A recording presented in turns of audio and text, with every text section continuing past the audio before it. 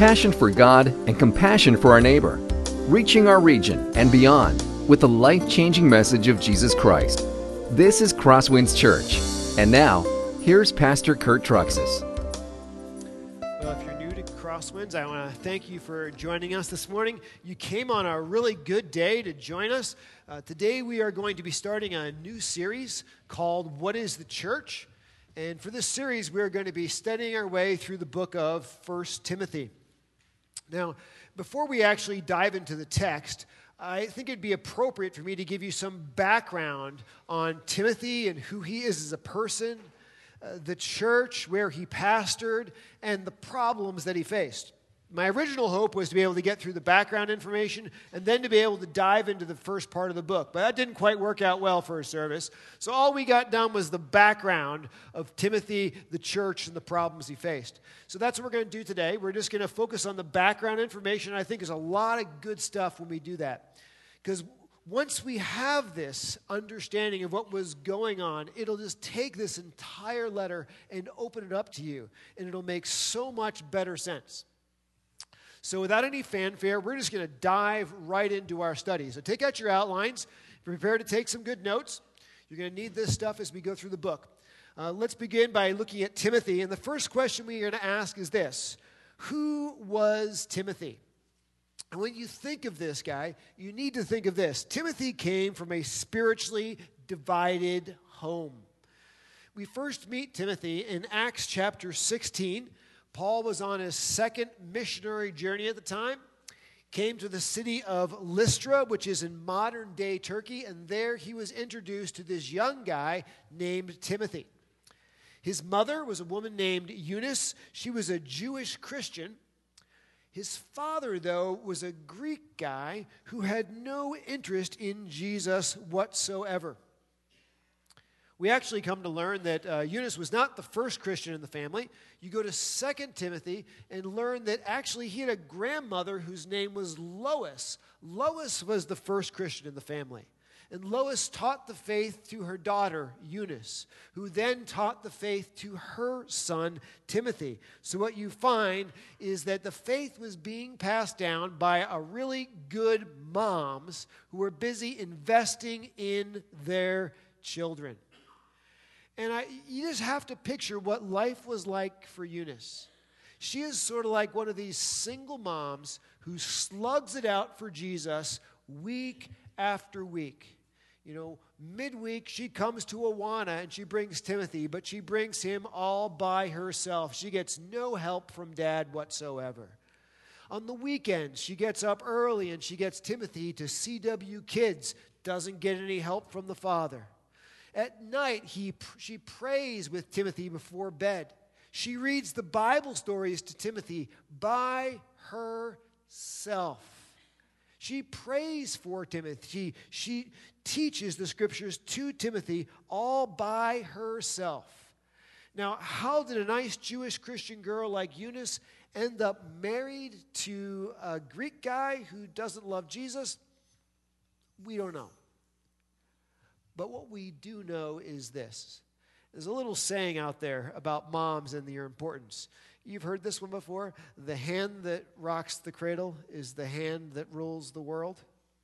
And the idea is that a mom who puts all kinds of investment into her children often finds those children being used in important ways in society and in important ways for Jesus Christ. And this is exactly what happens with Eunice. She spends all kinds of time training Timothy in the Word and training Timothy in Jesus Christ, and it all pays off. Because what happens is when Paul comes to town, he meets Timothy, who is a young man in his teens or 20s at that point, and actually he ends up joining Paul for one of the missionary journeys that he goes on. He becomes a traveling companion for Paul for over a decade. Timothy eventually rises up and becomes one of the great leaders in the early church. And I give you this background because I want to take a few minutes to encourage you single moms who are doing everything you can to slug it out, to teach your children about Jesus Christ, and you're doing it all by yourself. And others of you are young women who have kids who aren't single moms, but you're not getting much help from dad at home.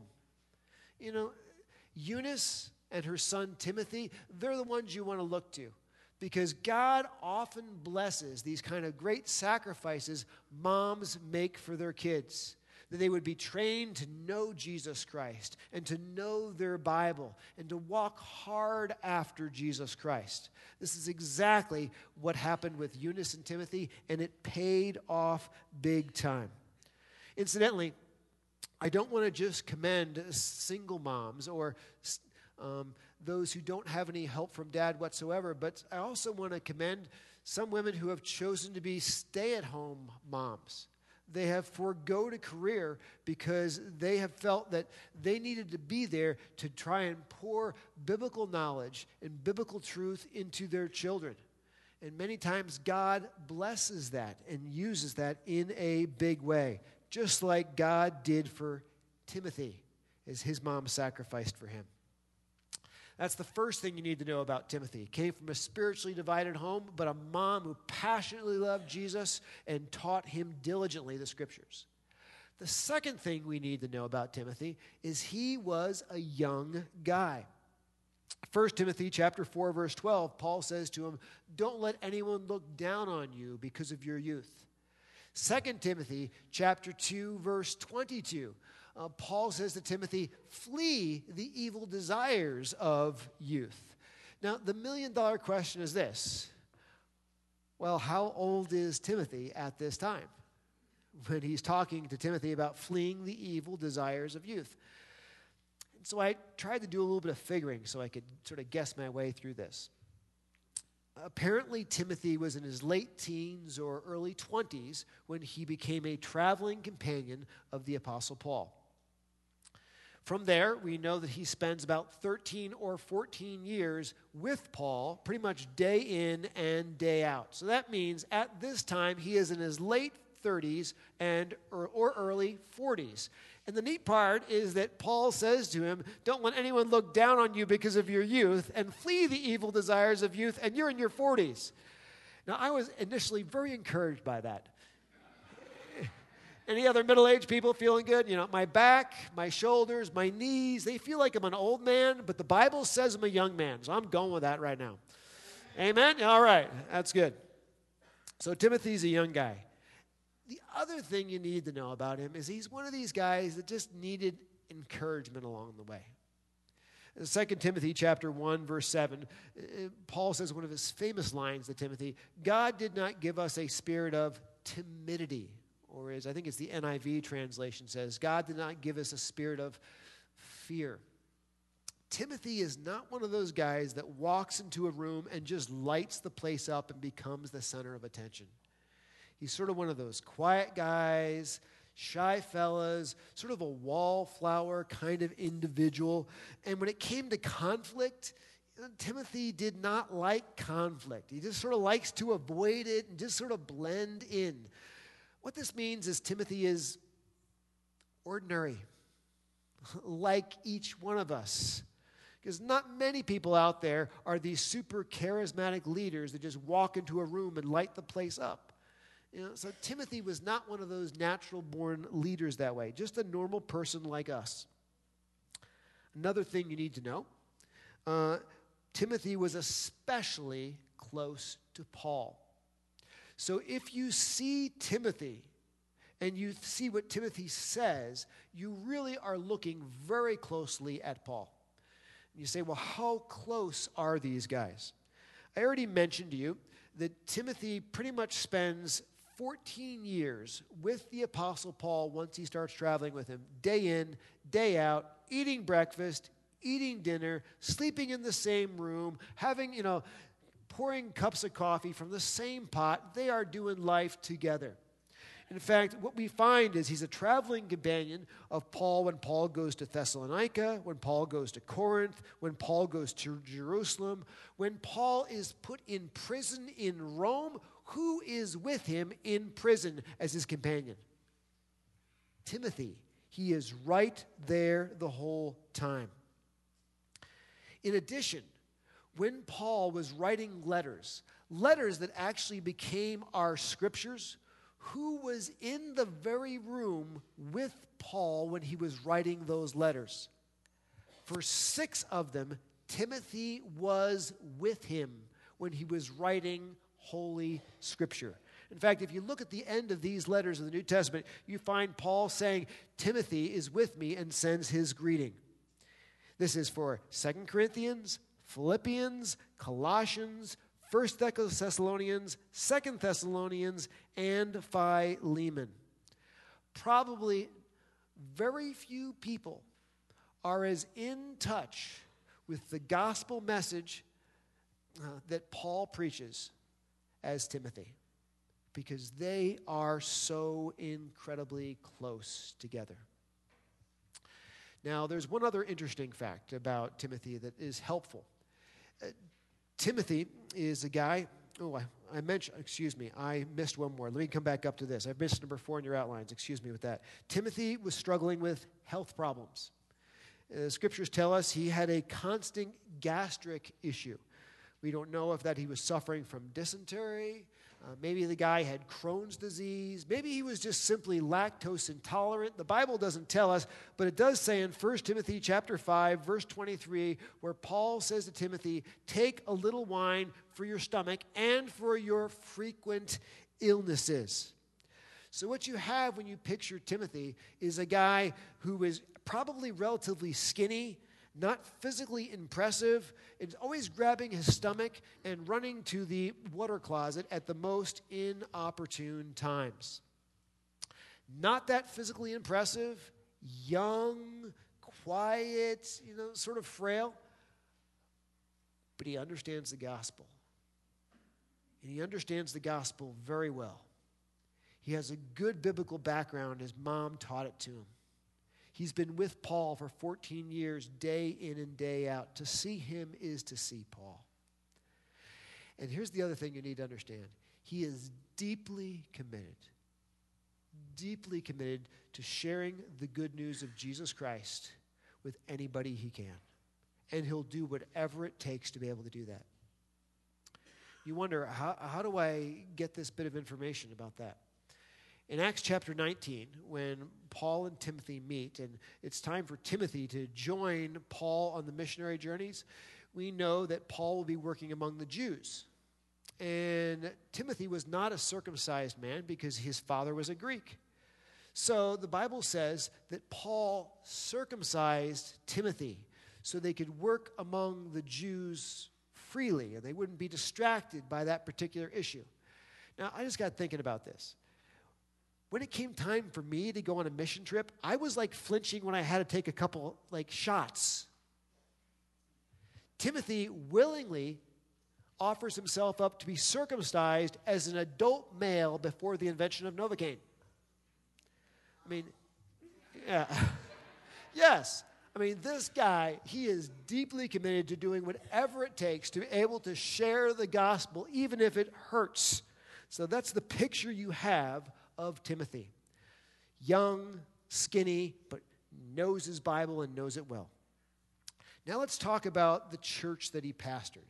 He pastored a church in the city of Ephesus. Now let me see what you need to know about Ephesus.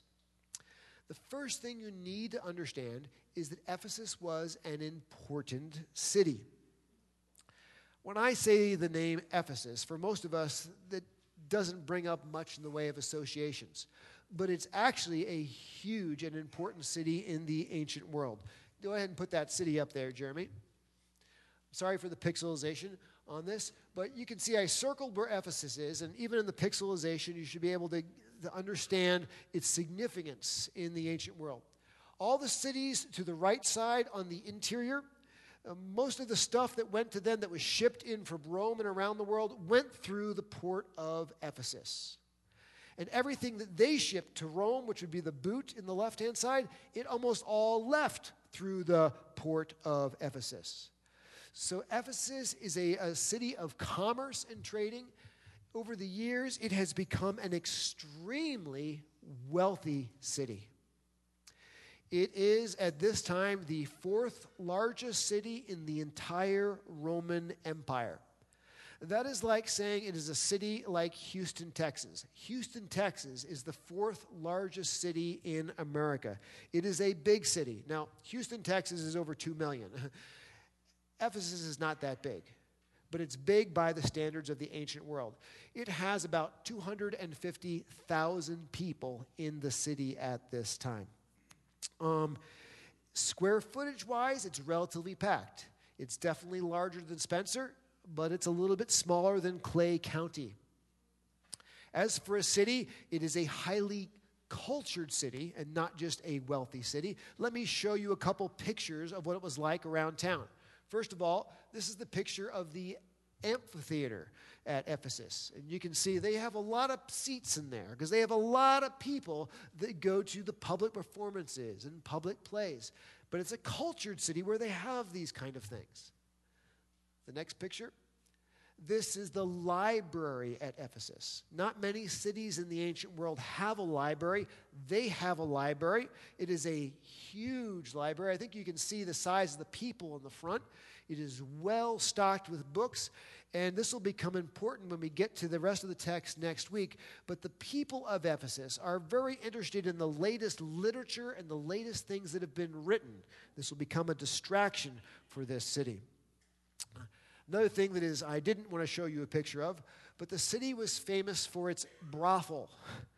And that would make sense. It's a port city for the sailors, for people who are away from home, a lot of travel.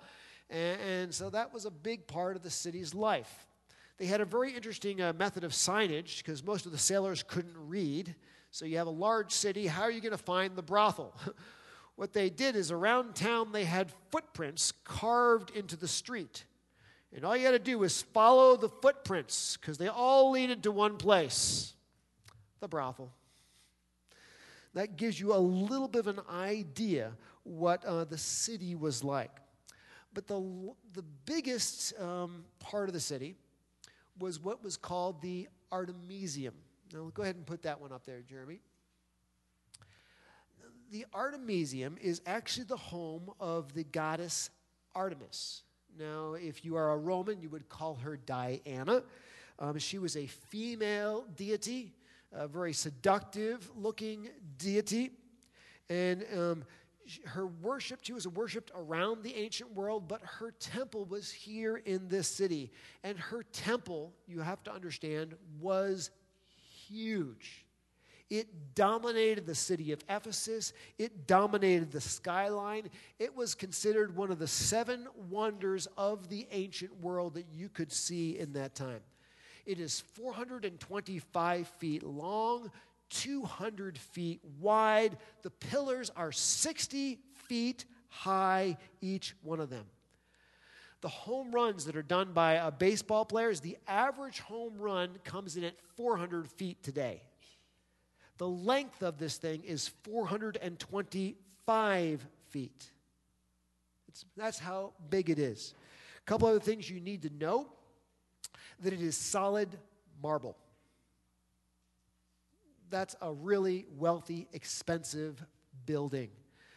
Now, most of the artists' renditions or recreations of the Artemisium show it as all white because they recognize that it was built of solid marble. But what they don't tell you is the 127 columns around the outside that are each 60 feet tall in the ancient world at this time were completely covered in gold and studded with jewels.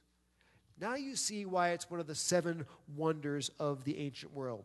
It is 4 times larger than the Parthenon in Athens. And people from around the world come to the city of Ephesus to see this Artemisium and to worship the goddess of Artemis. By the way, it also served as a bank. It was one of the world banks in the ancient world. And I tell you this because you have to understand this temple is the dominating thought in most people's mind in the city of Ephesus. It is their identity in the world. It is part of their culture. And the worship of this deity just controls who they are and what they do. Another thing you need to understand about the city of Ephesus, to understand what it's like for Timothy when he pastors there, is that Ephesus was the center of witchcraft in the ancient world. Sorcery, witchcraft, all kinds of dark spirituality was centered in Ephesus and propagated through Ephesus. Channeling, the ancient version of Ouija boards, they were all made in this city. In fact, the city was famous for its book publishing industry of one particular kind of book. Books on magic and channeling. This is what the city was known for. It was a really dark place. Not just the temple of Artemis, but the witchcraft that took place there. Another thing you need to know. The city had a large Jewish population. In fact, when Paul goes to the city, one of the first things he does is he goes into the synagogue and he tried preaching there to try and see if the Jews would turn to Christ. Doesn't work. He moves out and goes to a lecture hall, and that's where eventually the church begins. But you have to understand they have a lot of Jews in this city.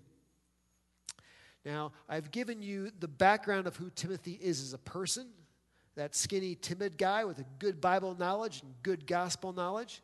You've seen what this city is like. It's 250,000 people. It's a really dark place, far from God. Now, let me tell you how the church began in the city. And here's what happened. Point number 5, the simple preaching of the good news of Jesus transformed the city.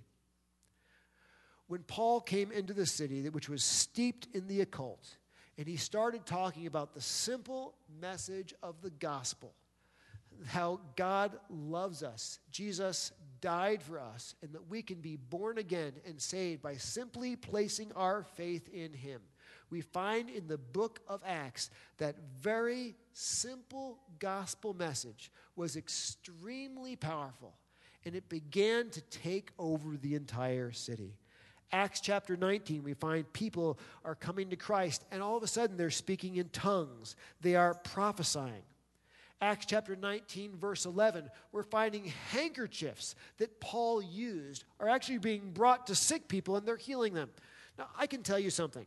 When I leave a used tissue around my house, nobody grabs it and uses it to heal anybody else. Usually I get in deep trouble because I'm not cleaning up the germs. But Paul's apparently are very different because we're having all kinds of amazing things take place. People who are followers of black magic and who are into witchcraft and seances are turning to Jesus Christ because of the power of the gospel, and they're turning in droves. In fact, if you go to Acts 19, you find that these new Christians who are former Satanists, they decide to have a book burning to get rid of all their books on black magic. And this is like just at the beginning. This is not like the end, at the beginning of the growth of the church. You add up the value and you translate it out of the New Testament monetary system, it's $6 million in satanic literature they burn in one setting. The church is growing like wildfire in this city. There are thousands of people coming to Christ. To give you an idea of the way this church is, in a short time, completely transforming the landscape of a city of 250,000 people. In Acts chapter 20, we find a man named Demetrius, who was a silversmith, whose job was to make little souvenir trinkets of the goddess of Artemis to sell. He's discovering that his business is going way down the tubes. Nobody is buying his souvenir trinkets because everyone's turning from Artemis to Jesus. So when you were able to dent his economic world, you know there's a lot of people in the church. In fact, he stirs up a riot in the entire city against Paul and the Christians because they're changing the landscape. So the picture we have of this church, it is a church of literally thousands and thousands of people that have come to Christ. It is an ancient megachurch. There it is filled with ex-Satanists. ex-Artemis worshipers, and some Jews who have left following Judaism to follow Jesus instead. And who is left in charge of this church of thousands and thousands of people? It was a really hard place to work. A young guy, a skinny guy with intestinal problems named Timothy. And the only thing he really has going for him is that he knows his Bible and he really knows the gospel. But Paul says that's enough for you to be the leader in this church at this time. And he says, it is so incredibly crucial that you stay in Ephesus and that you lead the church in this season. Now, let me tell you why it is especially crucial. Let's go ahead and look at the problem that was going on in the city at this time. And that's point number 6. Spiritual wackos were infiltrating the church. It's true. Acts chapter 20, we find this. Paul writes this as he was leaving Ephesus after planting the church there. I know that after my departure, fierce wolves will come in among you, not sparing the flock, and from among your own selves will arise men speaking twisted things to draw away the disciples after them. Therefore, be alert, remembering that for 3 years I did not cease night or day to admonish every one of you. And now I commend you to God and to the word of his grace, which is able to build you up and to give you the inheritance among all those who are sanctified. This was 4 years before Paul wrote 1 Timothy, is what we see here in Acts chapter 20. And just like Paul said would happen, this is what's happened. People who are elders, who are inside the church, have risen up, and they are seeking to distract people away from Jesus Christ. Let me give you the situation as best I can give it to you in a short amount of time. You have these ex-Satanists who are really ignorant of the Scriptures, these ex-Artemisians who are ignorant of the Scriptures, and you have these Jewish Christians. And they have turned to Christ, but now they're starting to become the leaders in the church. And what they're saying, you know what you guys need to do? You need to go to the Old Testament. You need to look at all of God's Old Testament laws. And you need to, if you really want to be a good Christian, you have to follow them. And Paul is going to say, guys, you're missing it. Jesus is the main event. He's not a footnote. And when you start to take your eyes off of Jesus Christ and you put it on anything else, even if it's obeying the Old Testament laws, what you are doing is you are cutting off yourself from your source of life with God. And he's going to go on to say, where did the church begin and who transformed your life? Was it the Old Testament laws when you followed them? Or was it trusting in Jesus? How is your spiritual life sustained? Is it by following a bunch of myths and speculations and Old Testament laws? Or is it by following Jesus? You see, as a church in Ephesus, and even as a church today, which we'll look at a lot more next week, it is easy to take our eyes off of following Jesus Christ and to put it on something else. And when we take our eyes off of the simple faith and trust in God through Jesus Christ, what we do is we cut ourselves off from spiritual power, spiritual health, and spiritual life. And that's going to be Paul's main warning here as we get into the book of 1 Timothy. Let's pray. Heavenly Father, we thank you that we could just look at the background of this book. We thank you that Timothy was an ordinary guy who felt completely inadequate for the task at hand. But by following you and trusting you, Lord, and by simply preaching the gospel message and holding firm to that, he'd be able to do what you called him to do. Jesus, we thank you for understanding the challenges that were faced by him in the church of Ephesus. A large church, a complex church with people who are easily being drawn away from Jesus Christ. And as a young man, he continued to put his finger back into the text and back into the gospel. Heavenly Father, I ask that we would be a church that would continually put our finger back into the text where we find the gospel message, and that we would not be a church that is drawn away and distracted to other things other than Jesus Christ.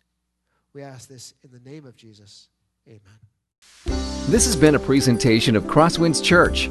More of Pastor Kurt's sermons can be found online at crosswinds.tv. Thanks for being with us, and may God continue to enrich your life.